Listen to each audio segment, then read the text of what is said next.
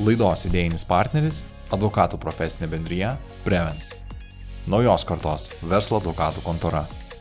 Board Member Mentality. Sveiki Prevence Podcast'o klausytojai ir žiūrovai. Šiandieną pas mus svečiuose Stackflows įkūrėjas Šarūnas Straševičius. Kviečiu klausyti ir žiūrėti. Kaip dabar, kokiom nuotaikom gyveni, ką jaučia tavo klientai, kaip jie pasakoja apie ekonominę situaciją gal? Toks dviprasmiškas jausmas, visi lyg ir šneka, kad kažkas bus. Atskiros industrijos lyg ir jaučia, kad jau kažkas yra. Signalų yra, bet tokio kažkokio tai realaus, tokio ekonomikos, tokio sulėtėjimo nieks nemato. Iš kitos pusės mums gerai, nes visi ieško efektyvumo. Visi ieško tos kokybės, tiek prie darbuotojų darbo, tiek ties pačių žmonių, tiek ties procesų. Tai pas mus ateina pasikalbėti, tai kaip galima efektyviau dirbti, kad sutaupyti tiesiog kaštus, susioptimizuoti. Okay. Tai čia turbūt irgi labai gera vieta ir pakalbėti daugiau apie Stackflows, jūsų dabartinį startuolį. Kaip, gal pradėkim įvesdami klausytoją apie ką yra Stackflows ir tą pagrindinį vertės pasiūlymą, kaip tu jį apibūdintum. Tai Stackflows mes pradėjom su ta idėja, kad vis dėlto mes norim padėti įmonėms dirbti efektyviau ir sutaupyti laiko, kas realiai yra tokia pagrindinė valiuta organizacijai. Tai kaip kiekvienas žmogus bent po 15 minučių gali per dieną sutaupyti savo darbę, tai bendroji sumoje akumuliuojasi pakankamai tokius reikšmingus skaičius. Istoriškai procesai ir visi tie dalykai yra tokie pakankamai sudėtingai skambantis dalykas ir dažniausiai didelėm problemom vis laik būdavo ieškomi tokie dideli sudėtingi sprendimai. Mes norim tą tokį pakeisti požiūrį, kad didelėm problemom nebūtinai reikalingi sudėtingi sprendimai. Tai Stackflows ateina kaip produktas, kuris gali padėti automatizuoti ir efektyviau organizuoti tas vietas, kurios yra netgi kai kuriais atvejais kritinės kiekvienoje įmonėje. Ir tiesiog padėti įmonėje turėti geresnį darbuotojų įsitraukimą, pasitenkinimą darbu ir tiesiog kiekvienam departamente vis po gabaliuką procesų pakeisti žmogaus darbą, kad jisai vyktų automatiškai, tą rutiną šiek tiek pakeisti. Ir ne dėl to, kad pakeis žmogų, bet tiesiog žmogus efektyvesnis yra kitose vietose. Ok, tai kad galbūt dar įkūnit tą vertės pasiūlymą, gal galim pasirinkti, ar tai, nežinau, teorinė organizacija, ar teorinė industrija su standartiniais procesais ir galbūt pereiti, kur ir jūsų įsitraukimas padeda sumažinti, tiesiog paefektyvinti žmonių darbą. Aš dažniausiai naudoju tokį pavyzdį, kuris ir buvo realus pirmas iš projektų, su kuriuo mes dirbome. Tai su transporto kompanija užduotis buvo suefektyvinti vilkikų įsigijimą. Tai įmonė įsigyja daug vilkikų kiekvienais metais, šimtais, ir tame dalyvauja labai daug žmonių.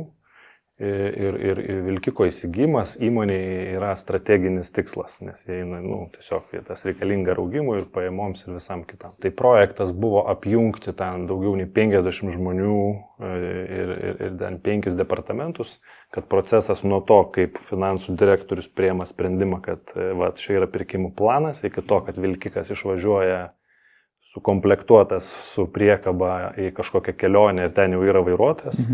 Tai trunka metus laiko. Tai jau visas tas procesas, kad jisai vyktų sklandžiai, kiekvienas žmogus laiku gautų užduotį, laiku būtų nuvažiuota atsimti vilkiką, kad būtų tinkamai parinkta komplektacija vilkiko priklausomai kokį regioną važiuos, koks bankas finansuos, kokioj šaly vilkikas bus registruojamas. Tai yra labai daug dalykų, kuriuos reikia paversti tokią sistemą, kurioje žmogus įsitraukia tik ten, kur reikia daryti sprendimą. Visa kita važiuoja tiesiog fone Stackflows sistemoje ir užtikrina, kad visi yra kažkokiam tai ritme to pagrindinio tikslo. Iš darbuotojo perspektyvos jisai atėjęs ryte į darbą prisijungia prie atitinkamos aplikacijos ir jisai mato, vėlgi tada klausimas toks, jisai mato tam tikrą pasiūlytą standartą, ar jūs pradžioje darote procesų auditą, individualizuojate ir tada atitinkamai pritaikote ir kažkiek tai individualizuojate tą patį savo sprendimą, ar jis tik tai yra labiau standartiškas ir renkasi klientas. Jeigu žiūrėti patį projektą, jisai turi kelis etapus. Tai pirmiausia,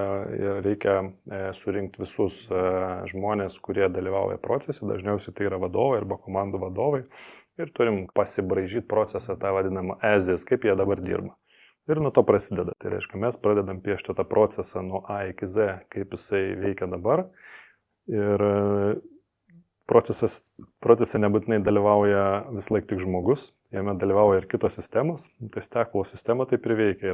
Jinai deleguojama užduotis, kai to reikia arba žmogui, arba kitai sistemai. Tai kitai sistemai tiesiog mes ten kreipiamės į kažkokią, pavyzdžiui, personalo valdymo sistemą ir gauname laisvus vairuotojus, kai reikia daryti sprendimas, kokiu vilkiku, kokiu žmogum šitas važiuos. Tai dažniausiai žmogus, jisai turi savo aplinką, jisai turi savo užduotis turi savo prioritetus, jisai mato, ką darys šiandien, ką darys rytoj, ką darys po savaitės, ir jos tikslas yra vienas, tai yra pasiimti iš sąrašo užduotį, kur yra svarbiausia arba vėluojanti. Ir iš eilės visas užduotis darosi.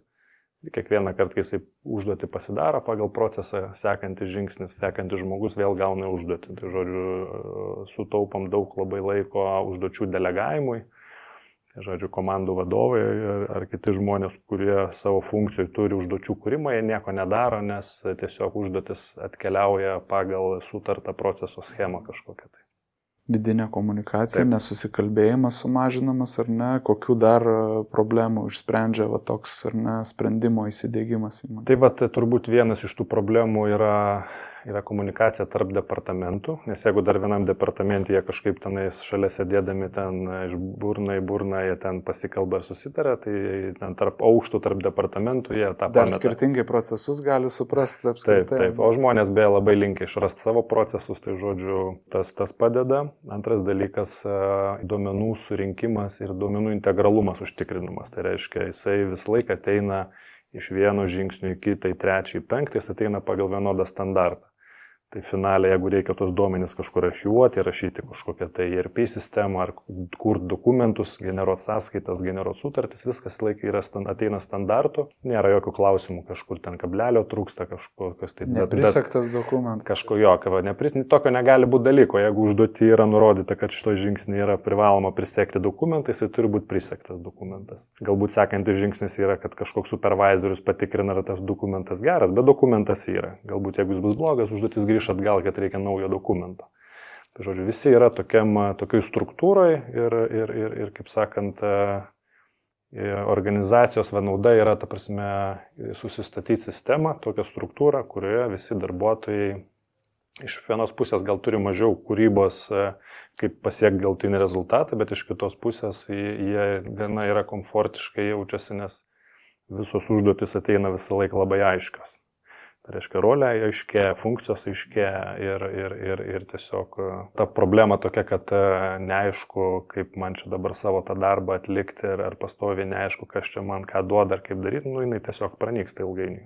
Kaip identifikuoti pavyko šitą poreikį rinkoje? Dabar jau kaip pasakoju apie patį vertės pasiūlymą, jis tikrai matomas, bet dar sugrįžtant kažkiek tai laiko atgal, kaip pavyko suprasti, kad reikia tokio sprendimo, būtent tokio sprendimo.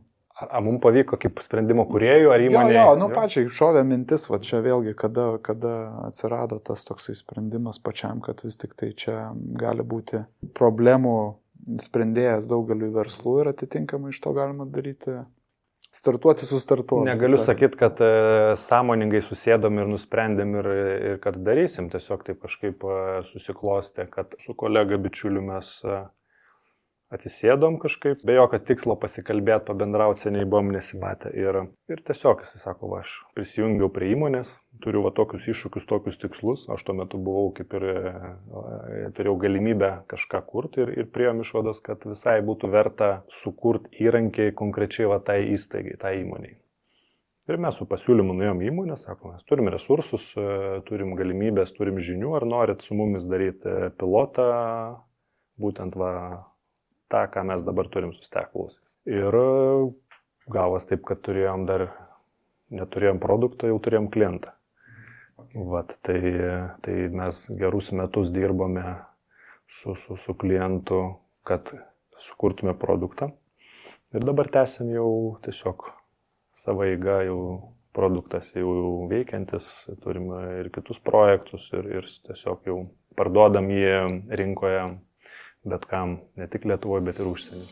Laidos idėjinis partneris – advokatų profesinė bendrija Prevence. Naujos kartos verslo advokatų kontora. Board Member Mentality. Yra dabartiniai iššūkiai, su kuo susiduriat pačiam pardavimo procese, produkto pristatyme, ar verslai gerai jį supranta, ar viskas yra aišku, ar kokie būna dabar iššūkiai pačiam įgyvendinimo procese. Galiu pasakyti, kad nėra visiškai lengva, bet pliusas tas, kad Lietuvos verslininkai labai smalsus yra. Prisikviest, pasikalbėti, mums gana neblogai sekas. Kadangi produktas jis toks, vadinama, enterprise'nis, tai šiek tiek užtrunka pats ciklas pardavimo, tai sakykime, tiesiog turim tokius ilgesnius pardavimus, bet tikrai turim įmonių, kuriuom įdomu ir ne tik Lietuvoje, ir visam regione. Tai turbūt sudėtingiausia tai yra tai, kad mes rinkoje dar kol kas turime sąlyginai nedaug žmonių, kurie yra full-time procesistai ir žino, kaip kokybiškai tą daryti. Tai organizacijos dažniausiai to ir bijo, kad viduj nėra žmogaus. Bet mes šiai dienai turim tokią galimybę, mes siūlom tiesiog tai kaip paslaugą ir mes ateinam kaip sprendimas ir ateinam kaip servisas, galim padėti startuoti su kažkokiais tai baziniais dalykais ir paskui netgi, jeigu reikia, galim paruošti žmogų, kad viduje jisai testų darbus. Okay. Tai kalbant apie tolimesnius plėtros planus arba kažkokio tai pardavimo, tiksliau vertės pasiūlymo didinimą, ar esat nusimatę kažkokius žingsnius, kuriuos turit atlikti tobulindami produktą, arba galbūt jis šiai dienai jau yra toje stadijoje, kurioje ir norit. Tai šiai dienai mes esam taip gana stipriai susikoncentravę į keletą savo tų pilotinių projektų, tokių didesnių. Tai tikslas yra dabar su jais taip gerokai padirbėti ir išvystyti produktą, kuris realiai atitiktų tą rinkos poreikį, kad galėtume tos pačias funkcijas naujas visas replikuoti ir kitiem klientam. Ir turim vieną idėją, kurią irgi bandysim prasivaliduoti, tai planuojam pabandyti pasiūlyti įvairių verslo skirtų automatizavimo komponentų marketplace. Tai reiškia įvairūs skaičiavimo modeliai, įvairūs duomenų transformavimo modeliai, tai juos bus galima tiek nusipirkti, tiek bus galima nuomotis. Tai kaip, jeigu dar galėtume, kad tam mūsų klausytojai būtų kaip nors dar paprasčiau įsivaizduoti, kad jeigu jis prisijungęs prie jau įdiegto įmonės jūsų produkto, ar ne, kaip jisai mato savo aplinkoje, koks yra vaizdas prieš jo akis, kokius funkcionalumus mato, tai būtų labai tą pusę atskleisti, ne, kad vizualizuoti. Stackflows į principė yra du produktai. Tai vienas produktas yra skirtas žmonėms, įmoniai arba laisvai samdomi specialistais, kurie dirba tik su procesais. Tai principė piešia procesų diagramas, jomis dalindamėmis su visais organizacijos žmonėm, kad susitart, kaip mes vykdom vieną ar kitą procesą. Paišant diagramas atsiranda poreikis, jie irgi gali tos nusirodyti, tarkim, kažkokiam žingsnėje darbuotojas šitoj žingsnėje, šitam užduotyje, jisai turės įvesti tokius duomenis. Kažkokį vardą, pavardę, kel dokumentą. Tai, žodžiu, procesų žmogus irgi yra atsakingas, kad atsirastų ta duomenų struktūra. Antra dalis, tai jeigu vieną dalį turim procesų žmonėms, kitą dalį turime visiems kitiem, mes vadinam vartotojų zoną. Tai vykstant procesams yra kūriamos užduotis ir tos užduotis krenta į mūsų vartotojų zoną ir ten kiekvienas darbuotojas, priklausomai kokiam departamente ar kokioj rolėje ar kokioj komandai jisai yra, tai ten yra jo personalizuotos užduotis, jisai tenais jungiasi ir atlieka užduotį. Pagal mūsų koncepciją mes viską integruojam. Dėl to netgi patys Stackflows kaip produktas kategorijoje yra, jisai vadinamas orkestratorius įrankių, tai yra žodžiu, priklausomai nuo proceso diagramos, mes orkestruojam skirtingus įrankius organizacijoje, ar tai yra komunikacijos įrankis kaip ten Teamsai ar Slackas, ar tai yra Outlookas, ar tai yra ERP sistema, žodžiu. Procesas įmonėje vis tiek yra vienas. Yra kažkada išeina žinutė, kažkada įsirašo duomenis, kažkada susigeneruoja dokumentas. Tai procesas užtikrina, kad tas galutinis tikslas yra pasiekiamas kažkoksai tai. Lėktuvai, kaip ar ne, turi pakilti, turi nusileisti, atlieka tam tikrus proceso veiksmus, kurie yra labai griežti ir jie turi būti atliekami tik vienaip ir ne kitaip, ir ten improvizacijos negali būti. Tai galbūt nėra tiek skaitmenizuota, yra pakankamai skaitmenizuota, bet dar daug darbo atlieka labai svarbaus ir žmogus, bet iš esmės taip savo galvoju, kad įdiegus šitą sprendimą, pilnai įgyvendinus, tu gali kilstelti save prie tų industrijų, kurios yra labai stipriai reguliuojamos, kuriuose yra labai griežtas visas procesas, nors tu galbūt ir veiki laisvesnėje industrijoje, bet gauni tokį procesą iš esmės be klaidų, standartizuotą, be nesusipratimų.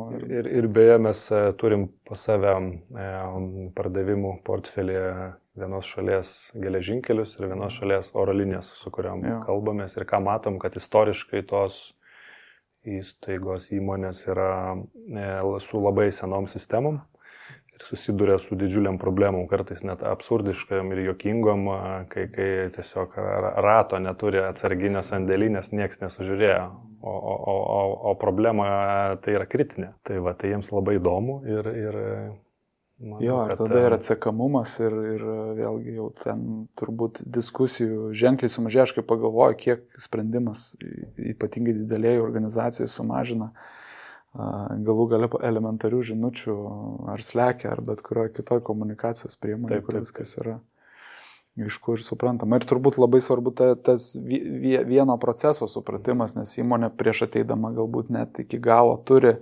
gairias procesų, bet neturi tikro proceso. Tai mes labai randam daug įmonių, kurios procesus daro ir beje reiktų pagirti Lietuvos įmonės, nes praktiškai neradom ne vienos tokios vidutinės arba didelės įmonės, kuri neturėtų proceso ir kur vadovas ar procesų vadovas nežinotų, kas tai yra. Tai jie tą turi, problema, kad procesai yra, jie guli stalčiui, einant link to, kad yra siekis užtikrinti, kad nėra jokių nuokrypių ir ta tokia, kaip ten yra, mentalinė apkrova kitam žmogui prisiminti, kada aš čia ką turiu padaryti, kas buvo prieš tai, kas bus po to ją panaikinti, tie protiniai rezervai, jie gali būti panaudojami daugelį kitų vietų, daug naudos duoti. Apie pačius procesus žmonės, kiek įmonės, nes pats paminėjai, kad ne visos turi vidaus ar ne procesų žmogų išmanantį, kuruojantį ir galvojantį apie tai, kiek dažna ta problema ir kokią vertę iš esmės gauna tos įmonės, kai jos turi viduje tą žmogų, kokią vertę jisai sukuria. Šiaip įdomu, kad net jeigu įmonės neturi procesų žmonių ar operacijų komandų, tai dažnas vadovas, jisai būna prisipaišęs pas save procesą. Normalus vadovas turi puikų supratimą, kaip jisai nori, kad viena ar kita vieta veiktų. Tai visi turi. O ta vertė, kai procesas yra ar jo nėra, tai kai jo nėra, turbūt gal net nereikia čia labai daug diskutuoti. Yra ten toks, galimai toks padrikas įėjimas link galutinio rezultato. Tai jeigu smulkiom įmonėm tas veikia, didelėms, tu tiesiog negali užtikrinti nei planavimo, nei kažkokių tai strateginių tikslų. Jeigu pas tave nėra tokio kažkokio tai loginio įėjimo link tų savo skaičių, savo tikslų. Kitas dalykas - procesų turėjimas, kai jie yra kažkur prieinami visiems ten vieno mygtuko paspaudimu, leidžia labai greit onboardinti darbuotojus, labai leidžia greit supažindinti su jo funkcija ir rolė, jisai gali perskaityti, pasižiūrėti ir gali greit suprasti, kokia yra jo rolė, ką jis turės daryti. ir labai lengva esant kažkokiam pasikeitimui visus informuoti, kad mes turim pokytį organizacijai. Ir tas pokytis, mes šiandien padarėm pokytį, rytoj pokytis jau išėjo ir nuo rytojus mes jau dirbam kitaip. Ir tau jau nereikia prisiminti, čia svarbiausia. Tau nereikia prisiminti. Automatiškai. Tai tau nereikia prisiminti ir kas yra gerai, ką aš matau, kad tas visas procesų planavimas ir pokytis organizacijose yra toksai gana istoriškai susiformavę sunkus, nes jie labai ilgai planuoja, 9 kart matuoja, tada implementaciją suplanuoja ir tai trunka. O tu gali dabar daryti pokytį, testuoti ar kai veikia, jeigu tai neveikia, daryti pokytį 2, 3 ir 4, kol tai veiks. Nes tu turi duomenis, tu tos duomenis gali matuoti. Tai suteikia didžiulę vertę organizacijai. Tai... O kur dar ir verslai abejoja, kur galbūt užstringa ir pats pardavimo procesas? Tai daugiausiai yra baimė, kai tu nežinai, ką tu čia perki. Galbūt mes ne iki galo pagaunam tą problematiką, nes kiekviena organizacija dažniausiai ateina su kažkokia skirtinga problema, ateina su skirtingu skaitmenizavimo lygiu, su skirtingu IT raštingumo lygiu. Ir galbūt ne iki galo pavyksta tą pristatyti vertės pasiūlymą, tai turbūt šitą sunkiausia. Kiekvieno įmonė yra labai viskas skirtingai, jie tą skirtingą problemą turi. Ir jie į tą žiūri, kaip minėjau, procesai, jie žiūri kaip į tokius labai didelius projektus, kad tai labai sunku bus įdiegti, jie galbūt įsivaizduoja kaip ERP diegimą, kad tai čia metus 2 truks. Tai galbūt aš noriu tą paneigti, nes pabandyti dirbti su procesų sistema ir įsivertinti, ar jinai gali būti efektyvi, galima per kelias dienas. Už savaitės ar už 2 jau tu gali maždaug susidaryti vaizdą, kaip tas veikia ir ar tai neša naudą. Ir sakyti, arba tau tinka, arba ne. Ir žodžiu, mes pabandėm, klientas suprato, netinka, žodžiu, ačiū, viso gero, judam toliau. Bet tas automatizavimas jis užkrečiamas yra, kai tu pagauni tą naudą ir tada, manau, prasideda, kad noriu ir to, pabandom ir tą. Tai mūsų tikslas kaip produkto yra tiesiog parodyti naudą ir sukurti kažkokią tai vertę. Labai mažam pilotui, labai mažam kažkokiam tai procesui, kad nepradėti iškart kalbėti apie kažkokius labai didelius pokyčius.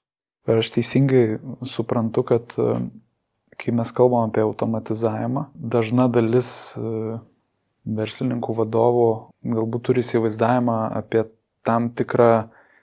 kelis žingsnius į priekį, ar ne? Vat iš tavęs klausydamas tokia mintis kilo, kad galbūt galvoja apie tam tikrą jau sprendimą automatizuojantį konkrečią funkciją, ta prasme, kad ar galim galvoti apie gamyklą, arba galim galvoti apie, nežinau, kurjerinių tarnybų tam tikrus įrankius, ar ne, kurias naudoja siuntų rūšiavimui, dėjimui ir panašiai. Čia jau yra visam pasauliu paplitę dalykai. Mes kalbame ir apie šitą automatizavimo pusę. Tai yra kita automatizavimo pusė labai didelė, turbūt apie kurią galėtų galvoti verslas, net ir būdamas labai mažas. Tai yra kalbėti apie tų pačių procesų automatizavimą, ne, kurie vidinė įmonės kraujotaka, kurią gali, taip sakant, varinėti tam tikri standartizuoti instrumentai. Tai turbūt ar matosi, kad yra tam tikras fundamentalus, fundamentali mąstymo klaida prieinant prie to klausimo ir galbūt tu net negali prieiti prie to didesnio automatizavimo, nepradėjęs padaryti šito pirmo žingsnio, kuris klausant tavęs nuskamba labai aiškiai ir paprastai. Aplamai pirkėjai skaidosi gal į tokias 2 grupės. Tai yra tie, kurie visą laiką linkia išbandyti naujus dalykus ir inovacijas ir tie, kurie labai atsargiai vertina viską, kas ateina į rinką naują. Tai tų inovatorių, tų vadinamų early bird, tai yra gal tiek viso labo 15%. Ir mums su jais geriausiai sekasi dabar šnekėti, nes jie supranta vertę, mes turim galimybės ir, žodžiu, ten iš to kūrėsi kažkokie tai bandomieji pilotai. Kai šneki su kitais, jie tiesiog labai taip mąsto strategiškai, mąsto į priekį, nenori labai daug eikvoti energijos tiek savo, tiek komandos, išbandinėti kažkokius tai įrankius. Jie dažniausiai turi kažkokius tai pasileidę sofistikuotus įrankius, viską susidėję į ERP, kažkokias tai didelės sistemas. Jie taip labai atsargiai žiūri tiek į pačius startuolius, jiem gal tai avantūra atrodo. Turbūt ir yra tas, kad mes ir ieškom tokių, kurie taip pažiūri tą problemą iš tokių inovacijų pusės. Ir mes ir labai bandom akcentuoti, kad negalvokit, kad tai yra kažkoks labai ten didelį procesus, eisim, padengsim visus departamentus, bus viskas automatiškai, čia niekam nereiks dirbti. Ne, darykim tokius mažas iniciatyvas atskiruose departamentuose, kurie duoda labai aiškę vertę, kurie fundamentaliai yra labai aiškiai pamatuojami. Ir tada mes susikalbam.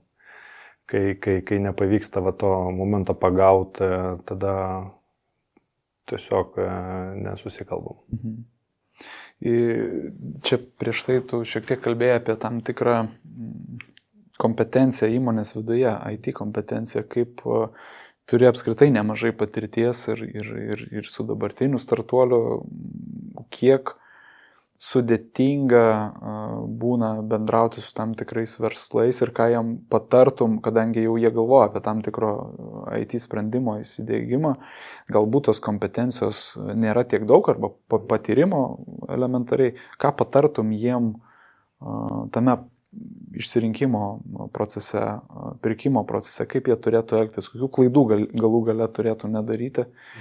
Nes mes kaip teisininkai dabar tikrai labai daug turim apskritai ginčų susijusių su tuo, kur jeigu žiūrėtum fundamentaliai ginčo prasme, dėl ko kilo ginčas, tai yra, kad vieni nesuprato, ką perka, o galbūt kiti nepakankamai paaiškino, ką parduoda. Jo, ir visi sako, tai reikia sutartį gerą pasirašyti, bet tai negali tu viską apsirašyti.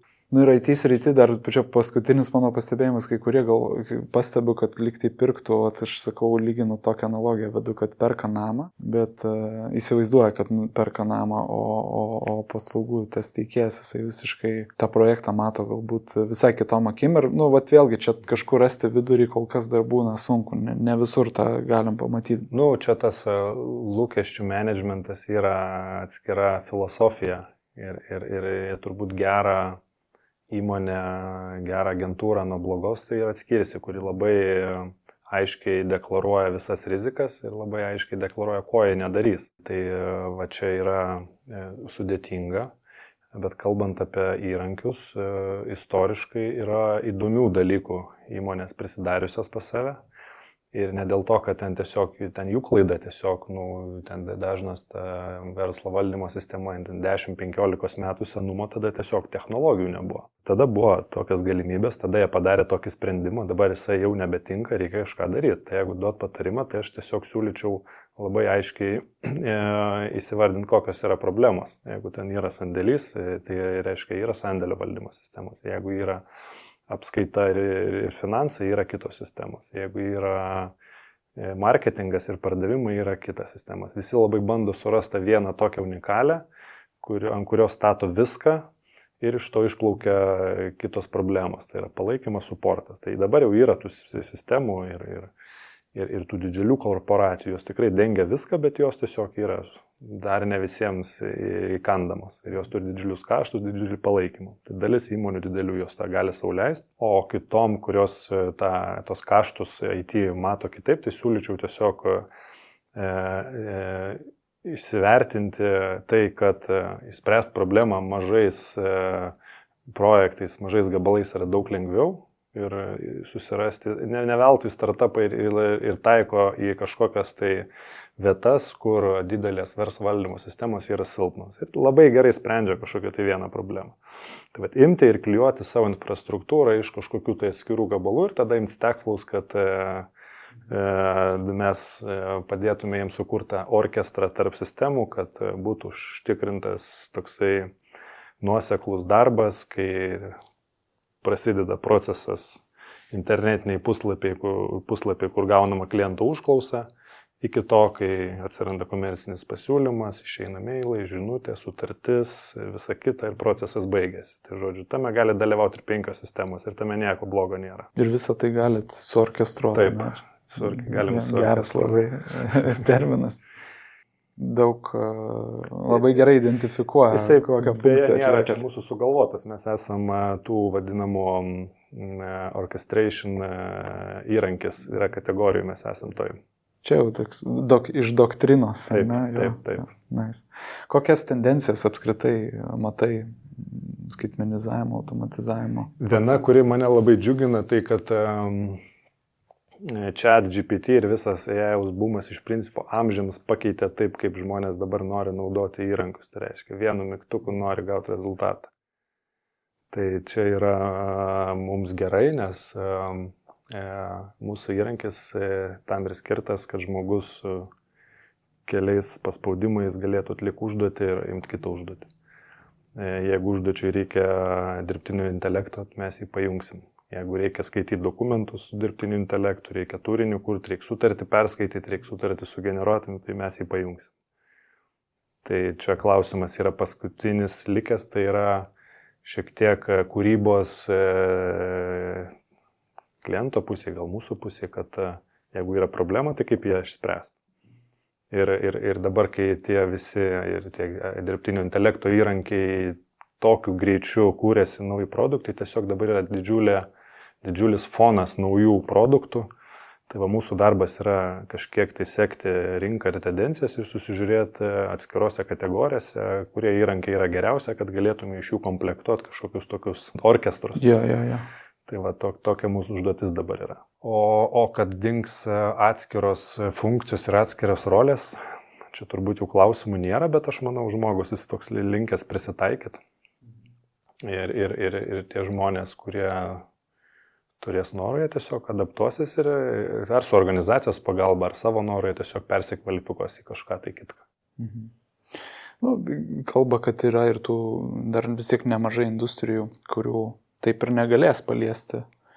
Ir tas persikvalifikavimas turbūt irgi gal neturėtų labai gąsdinti, kas jau nenorės į vieną pusę keliauti, matyt, dar tikrai atras save. Kas įdomu, dabar gavau tokios statistikos iš kolegų Edon skaitmeninės akademijos, kad 80% visų persikvalifikavimų projektų yra IT. Tai žmonės tą mato, IT visokių čia tų mitų ir gandų yra apie IT, tai ten ir suka, kas nėra šiaip blogai. Bet aš kaip sakau, geras elektrikas uždirba geriau negu vidutinis programuotojas. Arba geras santechnikas. Tai tų darbų, kurios reikia atlikti rankom, joks dirbtinis intelektas niekada jų nepadarys. Tai va, tai... Jo. Ir dabar vėlgi reguliavimo klausimai turbūt kažkiek tai gali pristabdyti plėtrą, čia jau galima sakyti ar dirbtinai ar ne, bet matomai tos žinutės, kurios dabar nesenai išėjo ir didelių organizacijų prašymai reaguoti ar ne į dirbtinio intelekto plėtrą, reguliavimą, tai aš manau, kad mes dar turėsim tokį tranziciją ganėtinai prasitęsiančią. Aš čia taip tiesiog galvoju, kad tas reguliavimas uždės tam tikrus galbūt apynastrius, kol mes iki galo pabandysim visi suprasti. Jo, yra daug labai teisinių ir nuosavybės ir klausimų, tai aš manau, kad kažkurio metu bus šiek tiek toks topas permąstymo. Tai kaip čia dabar tas dirbtinis intelektas, kas atsakingas čia už jo žalą. Taip, tai bus tikrai daug klausimų įdomių, bet mes irgi viduje šiek tiek kalbėjom, kad tai galbūt iš teisininkų advokatų pusės tai galbūt galės grąžinti profesijos patrauklumą, nes joje vis dar daug rankų, dar daug paties savęs, santykinai mažai automatizavimo, kurio galbūt dar ir patys mentaliai nepereinam prie to, bet tas galėtų labai atraktyvumą pagerinti, kas šiuo metu ganėtinai yra, galima sakyti, pakritęs jaunimo tarpas, susidomėjimas tokiom profesijom, kuriam reikia išmokti kentėti, dirbti sunkiai ir panašiai. Dabar kiekviena profesija, dabar ypatingai ateinanti karta, ateinantis jaunimas, jie ieško to kažkokio tai romantikos kiekvienai profesijai, tai galbūt čia tas ir bus. Kai kas galvoja, galbūt, kad tai yra, nežinau, lengvesnis kelias, bet aš kartu ir nesutinku, nes aš manau, kad jisai leidžia daryti tas funkcijas, kurias mes dar šiai dienai tikrai darom gerai. Tai reiškia, mes tikrai, manau, kad labai atrasim savo rolės ten, kur galim rinktis informaciją iš skirtingų kontekstų, ją gerai, kokybiškai apdorotą, daryti sprendimus, strateguoti iš tos informacijos. Tai dar klausimas, galbūt reguliavimas ir neleis dirbtiniam intelektui daryti daugiau šitų sprendimų. Aš manau, ateinantis 2 metai tokie bus lemiami viskam kam. Jo. Ir aš manau netgi tą pačią Google paiešką, taip kaip mes ją matom šiandien, po 2 metų bus neatpažįstamai pasikeitus. Tai įdomus metai bus. Jo, tai labai lauksim, čia tokia labai karšta tema visi, bet aš galbūt jaučiu, kad pakito diskusijos gylis, supratimas, nes prieš kokius 7-8 metus, čia 15 metais ir teisininkų industrijoje labai daug buvo diskutuojama. Dirbtinis intelektas ir pranešimų tokių būdavo, bet tai tiesiog tu jausdavai, kad nieks nesupranta, apie ką kalba. Realiai, kol nebuvo dabar įrankių, kuriais tu gali realiai pačiupinėti, kokį tu rezultatą gali gauti, tada šiek tiek informacija į tuos stalčiukus susidėlioja geriau ir matome jau tie pokalbiai kiti. Ir aš pats pajutau, kad kitaip suprantu kontekstą. Realiai ir dabar nelabai kas supranta, kas ten vyksta, bet va čia ir skiriasi technologija ir produktas. Tai reiškia, iš technologijos išėjo produktas, reiškia, tu rašai, tau duoda atsakymą, viskas, tau daugiau nieks neįdomu. Tai vat, su Stackflows'ais mes ir nuolat ieškom, nes mes labai ilgai kūrėm tą technologiją, turim tokią labai galingą technologiją. Dabar mes bandom šlifuoti produktą, kur žmogui, kaip sakant, mažiau reiktų pardavinėti, ta vertė būtų daugiau jau tokia suprantama savaime ir iškart greitai galim būtų pradėti ją naudoti. Skaičiavot kaip nors arba darė tokius, kad ir pitchų ar ne, pasiūlyme atsigula skaičiai, kiek įmonė gali uždirbti, galbūt kokius nors case studies padarėt, kiek įmonė sutaupė. Čia labai sudėtingas klausimas. Aš stebiu įvairius šaltinius informacijos, kur galima rasti tokią informaciją. Tai yra labai mažai informacijos apie case studies ir fundamentalius pasiekimus.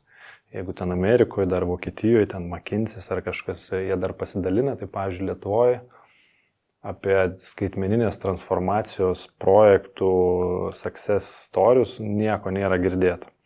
Vienas kitas išeina į verslo žinias, pasiskaityti ir viskas. Tai mes lygiai taip pat kol kas tų skaičių tokių realių neturim, bet tikrai turėsim, nes tai galėtų būti durys į tą tokį kitą supratimą, kad yra kokia situacija, kaip technologija buvo įveiklinta ir kokie gauti rezultatai. Vis tiek turbūt pardavimo procese klausia jūsų, dabar mano investicija bus tokia, ką aš iš jos gausiu, tai šiai dienai kaip į tą atsakymą, kokį atsakymą patikėti iš tą klausimą? Dažnai tokius skaičiavimus įmonės daro ir iki dabar, jeigu jie daro ar mažą ar didesnį projektą, jie darosi tą vadinamą business case, ar jie skaičiuojasi tą gražą visą. Tai jie skaičiuojasi, tai kaip tai vyksta dabar, kiek tai sutaupys laiko žmogiško, ar kiek tai sutaupys kažkokių tai išlaidų ir per kiek tai atsipirks. Tai mes per panašią prizmę einam. Tai pas mus pagrindinis kriterijus, kaip minėjau, tai yra laikas. Tai yra, kaip procesas vyksta dabar, kiek žmogaus žingsnių tame yra, kiek žmogaus žingsnių po to liks ir kiek žingsnių bus automatizuota. Tai reiškia, jeigu ten, kaip yra, per savaitę turim 40 valandų, tai reiškia, ten po 5 valandas kas savaitę žmogus taupys. Tai labai lengva suskaičiuoti. Tai reiškia, 20 valandų per mėnesį sutaupom, galim paskaičiuoti iš vidutinio atlygio ir žinom, kiek sutaupom. Tai dažniausiai bandom taip skaičiuoti, nes žmogaus įsitraukimas pas mūsų procesuose dažnai būna toks reikalingas ir reikšmingas. Visiškai be žmogaus dar procesų tokių retas, kuris būna. Okay. Dar visai neseniai pritraukėt investiciją iš žinomo lietuvių fondo. Kaip pasisekė, kaip tas procesas buvo sudėtingas, ar viskas praėjo ganėtinai lengvai? Procesas jisai gal nebuvo tiek sudėtingas, bet mes tiesiog jisai užtruko iki to prieit, nes mes kaip susipažinome su firstpikais, dar viskas buvo idėjiniam lygmenį ir reikėjo iki tos kažkokio tai etapo dakeliauti. Tai mes pabaigėm akceleratorių T-Hub'o Ir tada pasikalbėjom, kad gal jūs norėtume, tai mūsų investuoti. Ir tada toksai gavosi natūralus sprendimas, kad mums reikėjo žengti sekantį žingsnį tiek su pagalba kai kurie, tai kaip tos pardavimus organizuoti, kaip ten marketingas, kaip ten tą value vertės pasiūlymus visus dėlioti. Ir mes prisijungiam prie First Pick akceleratoriaus ir gavom investiciją. Va. Ir dabar esam kitam raunde investiciniam aktyviam ir bandom judėti toliau. Laidos idėjinis partneris – advokatų profesinė bendrija Prevence. Naujos kartos verslo advokatų kontora. Board member mentality. Kaip atrodo, jeigu yra tų, kurie tai irgi būna vienas pirmųjų bandymų investicijų pritraukime, ką tavo patirtis sako, ką verta ir tikslinga daryti, kas lemia fondų valdytojų sprendimą investuoti ar ne, tavo akimis? Sako, patys fondai tą deklaruoja, kad ankstyvoj fazėje jie investuoja principė į founderius, į kūrėjus, į komandą. Idėja eina po to. Tai sakyčiau, kad svarbi savybė tiek pačio startuolio, tiek pačio įkūrėjo, tai yra ekspertiškumas toj temai. Ypatingai jeigu tai yra B2B sektorius, tai aš dabar jau suprantu, kodėl tai yra taip svarbu, nes jeigu tu tiesiog pagalvojai, kad šitam sektoriui reikia tokio produkto, bet tu nieko nesi panašaus daręs, tu tiesiog jo neparduosi. Tai va, bet čia daugiau gali būti ir atvirkščiai, bet bus išimtis iš taisyklės.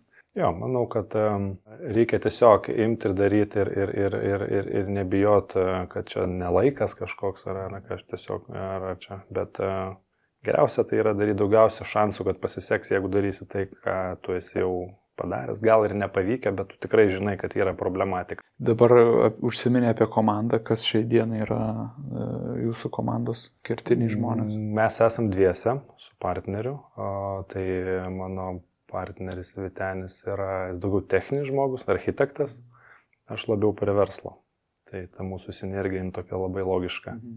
Užsiminė apie sekančio raundo darbus, kaip jie atrodo, tai mačiau ir daug, nemažai keliauja, ar ne, lankaisi, pristatai produktą, kaip atrodo parodos susitikimai, kaip tas dabartinis investicijų pritraukimo etapas, kokia agenda. Sakykime, viskas vyksta, bet toks laikmetis jisai pasikeitęs, jis nėra labai dėkingas tiem startuoliam, nėra dėkingam startuoliam, kuriem vienos ir kitose vietose pagal tai, ką vertina fondai, kažko trūksta, arba trūksta kažkokio tai šiek tiek pajamų, ar šiek tiek tai trūksta klientų, ar dar kažkur tai trūksta, tai yra labai nedėkinga, nes anksčiau tai būdavo, kai būdavo tas ir gal ir bendrai situacija ekonominė buvo stabilesnė, tai tiesiog tos pinigus kažkaip paskirstydavo atlaidžiau, dabar yra viskas tiesiog sugriežtėję. Ne visi startuoliai eina dabar keliu tuo, nes nukritusios yra vertės. Tai bando, kas gali tiesiog ieškoti tų santykio pajamų išlaidų, susibalansuoti, kad galėtų kažkiek tai pragyventi kažkokius tai periodus. Bet ankstyvoj fazėje, kai tavo pajamos dar yra tokios nepakankamos padengti išlaidos, tai yra sudėtinga tikrai. Tai mes patys susidurėm, kad reikia atrasti savo tą investuotoją, savo tą fondą ar angelą. Labai įdomi dabar Lietuvos angelų asociacijos veikla, kurie sugeba dabar apjungti ne vieną verslo angelą ir iš to padaryti labai, labai neblogus raundus. Čia tas, taip. Kas pradėjo vykti. Man tai irgi labai patinka jų veikla ir ką jie sugeba padaryti. Yra beje angelų mokykla, kas yra labai gerai, nes net ir gali, tarkim, ten 50 ar 50 tūkstančių lengva ranka suinvestuoti, bet niekas nenori jų prarasti. Tai tiesiog gali suprasti tos kriterijus, to startuolio, gal atrodytų, žinai, tie papasako, fainai dedu. Tai ką atsižvelgti, tai aš manau, kad viską ten daro gerai. O kapitalo Lietuvoje mažesnio to žmonės turi. Tai kai tu investuoji su kitais sindikate, tai tiesiog yra daug komfortabiliau, nes idėja patikėjo ne tu vienas, o kažkokia tai grupė žmonių. Taip, ir tada matai, kas patikėjo, iš kokio sektoriaus ir panašiai. Ir tas turto klasės švietimas kažkuria prasme, ar ne, tai jeigu jis Lietuvoje dar yra tikrai prieš aušryje, galima taip sakyti, supratimo gilaus dar nėra, bet jeigu tau tektų pristatyti tokią turto klasę, kokius tu identifikacinius geruosius požymius pasakytum apie ją, kad investicija į startuolį, kaip toks sprendimas būtų labai logiškas ir teisingas. Jeigu tu turi savo portfelį atliekamo kapitalo rizikingai investicijai, kuri gali multiplikuotis kartais, tai prašau. Nes investicijų procentais tai visi žino. Taip. Jeigu, ta prasme, tau įdomu surizikuoti ten 10 ar 20 tūkstančių eurų, kad atgauti 5x ar 10x. Why not? Iš vienos pusės gali, jeigu žinai temą, geriausiai investuoti į temą, nes matai, ar founderiai sprendžia problemą, gali labai pataikyti. Ir netgi gali papildyti savo ekspertiškumų komandą su patarimais, įsitraukimu ir duoti dar didesnę naudą. Tiek savo investicijai, tiek komandai. Tai va, čia turbūt būtų gal toks čia logiškiausias. Čia net matosi, kai kurie atradę tam tikrą ir naują gyvenimo, nežinau, būdą. Etapą, jo, tai savo to ekspertiškumo ir dalinasi ir kartu yra įsitraukę, nes visumoje tai gali būti labai pasyvi investicija, bet kartu tu ten gali turbūt atrasti labai daug įdomių, net ir tokių karjeros shiftą padaryti, jeigu iš tikrųjų esi jau subrendęs, daug pasiekęs, uždirbęs. Mes esam bendravę su keliais angelais, jau kaip pasiekusiais. Ir ten yra labai aiškus tikslas jungtis prie komandos, be atlygio duoti naudą. Tai aš manau, kad čia toks logiškas žingsnis, kai tu turi kapitalo ir nori savo ten paskutinius darbingus 10 ar 15 metų nugyventi profesiškai prasmingai ir įdomiai, tai startuolis labai gera vieta. Ir turbūt galvojant apie, kalkuliuojant tą investicijos ir grąžos kriterijų, kiek tu įdėtum darbo ir kiek tu gali prisiliesti, turbūt turėdamas tą patirtį prie šiokios tokios kontrolės pačios investicijos, nes matyti, kad tendencija yra tokia, kad founderiai prisileidžia verslo angelus, klauso jų ir įsiklauso, tikrai tas tikrai yra matoma, tai reiškia, tu dar gali turėti šiokį tokį kontrolės, galima sakyti, mechanizmą, softinį, kuris leidžia tau ir kažkiek įtakot tą. Ja. Plus, be kita ko, visų jau esant ir blogom situacijom, nepamiršti, kad kaip čia pasakyti, išeiti iš investicijos su minusu mokestiniu požiūriu irgi yra teisinga laiku padaryti tai, kad savo mokestinį nuostolį galėtum prisidėti prie būsimo galbūt pelno kažkur, tai tas irgi, kad tų dalykų nepraleisti, nepramiegoti, tai aš kažkaip irgi, man visada imponuoja tie aktyvūs verslo angelai, kurie turi labai savotišką, įdomų ir žavų gyvenimo ritmą. Taip, įdomu. Kalbant apie tavo vadovavimo patirtį, esi nemažai susidūręs ir įvairiose pozicijose, gal tu galėtum pasakyti, ant kokių fundamentalių pamatų tavo vadovavimo principai stovi? Aš pirmiausia, mokiausi ilgai ir dar mokausi ir mano turbūt gal toks vienas svarbiausių vertybių, tai yra sukurti ryšį su žmonėm, kuriais tu dirbi. Tai tam, kad jie tiek suprastų tavo viziją ir strategiją, prie jos prisidėtų, kad tas ryšys būtų dvipusis, ne taip, kad aš sakau, jūs darot, ne. Ta prasme, kad visą laiką mes komunikuojam, mes siekiam kažkokio bendro tikslo ir susidėlioti atsakomybės ir deleguoti darbus. Tai čia mano buvo visą laiką tokie pagrindiniai iššūkiai ir ta mano vertybė. Ir šiaip dar standartiškai vadovas, kas svarbu, kad jisai būtų su komunikacija viskas tvarkoja, ne, ir jisai turėtų aiškiai komunikuotų strategiją, tada jisai būtų tiesiog emociškai išsilavinęs, galėtų su žmonėm dirbti. Ir jisai turėtų tą tokį strateginį mąstymą ir prisimtų atsakomybę, kai jinai nepavyksta. Aš dar tokį vieną atradęs, tarkim, visus šitus 3 tai galima, tarkim, visus, jeigu nori daryti verslą, ar kaip samdomas darbuotojas, ar kaip savo versle, tai šitų užtenka, bet jeigu nori sukurti kažką tokio jau įdomesnio, ar nešančio didesnę vertę, ar turinčio aukštesnio lygio vadovus, ar taip, tai vadovas, aš manau, jis turi būti autentiškas. Jisai turi turėti savo stilių, jisai turi turėti savo kažkokį tai savitą požiūrį į problemą, jisai turi turėti savo tas tokias, jį kaip asmenybę kūrenčius dalykus, nes žmonės dažniausiai nori eiti, jie neteina dirbti įmonėje, ateina dirbti, eiti paskui vadovą, paskui idėją, paskui viziją. Tai aš manau, čia tas yra, kur kartais jisai pamirštamas, ne, kad tu turi šiek tiek savy rasti kažkokio tai unikalumo. Be kita ko esi mentorius, ar ne, į šitą temą, tai papasako, ką tau duoda šita patirtis ir kiek vadovas turėtų būti mentorius savo komandai. Aš kiek dabar metų dirbu, jau turbūt gerų 17 metų IT, tai aš kažkaip dabar prisijungiau prie to dialogą.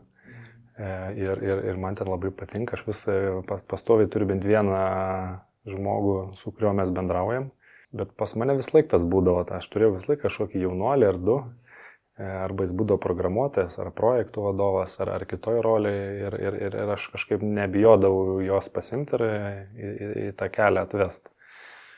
Tai man tai labai atrodo prasminga visa ta funkcija ir tas kelias susirinkti savą informaciją, ją atiduoti kuo daugiau žmonių. Ja, aš manau, čia toks yra pagrindinė žmogaus funkcija, yra tiesiog dalintis informaciją su kitais. Ok.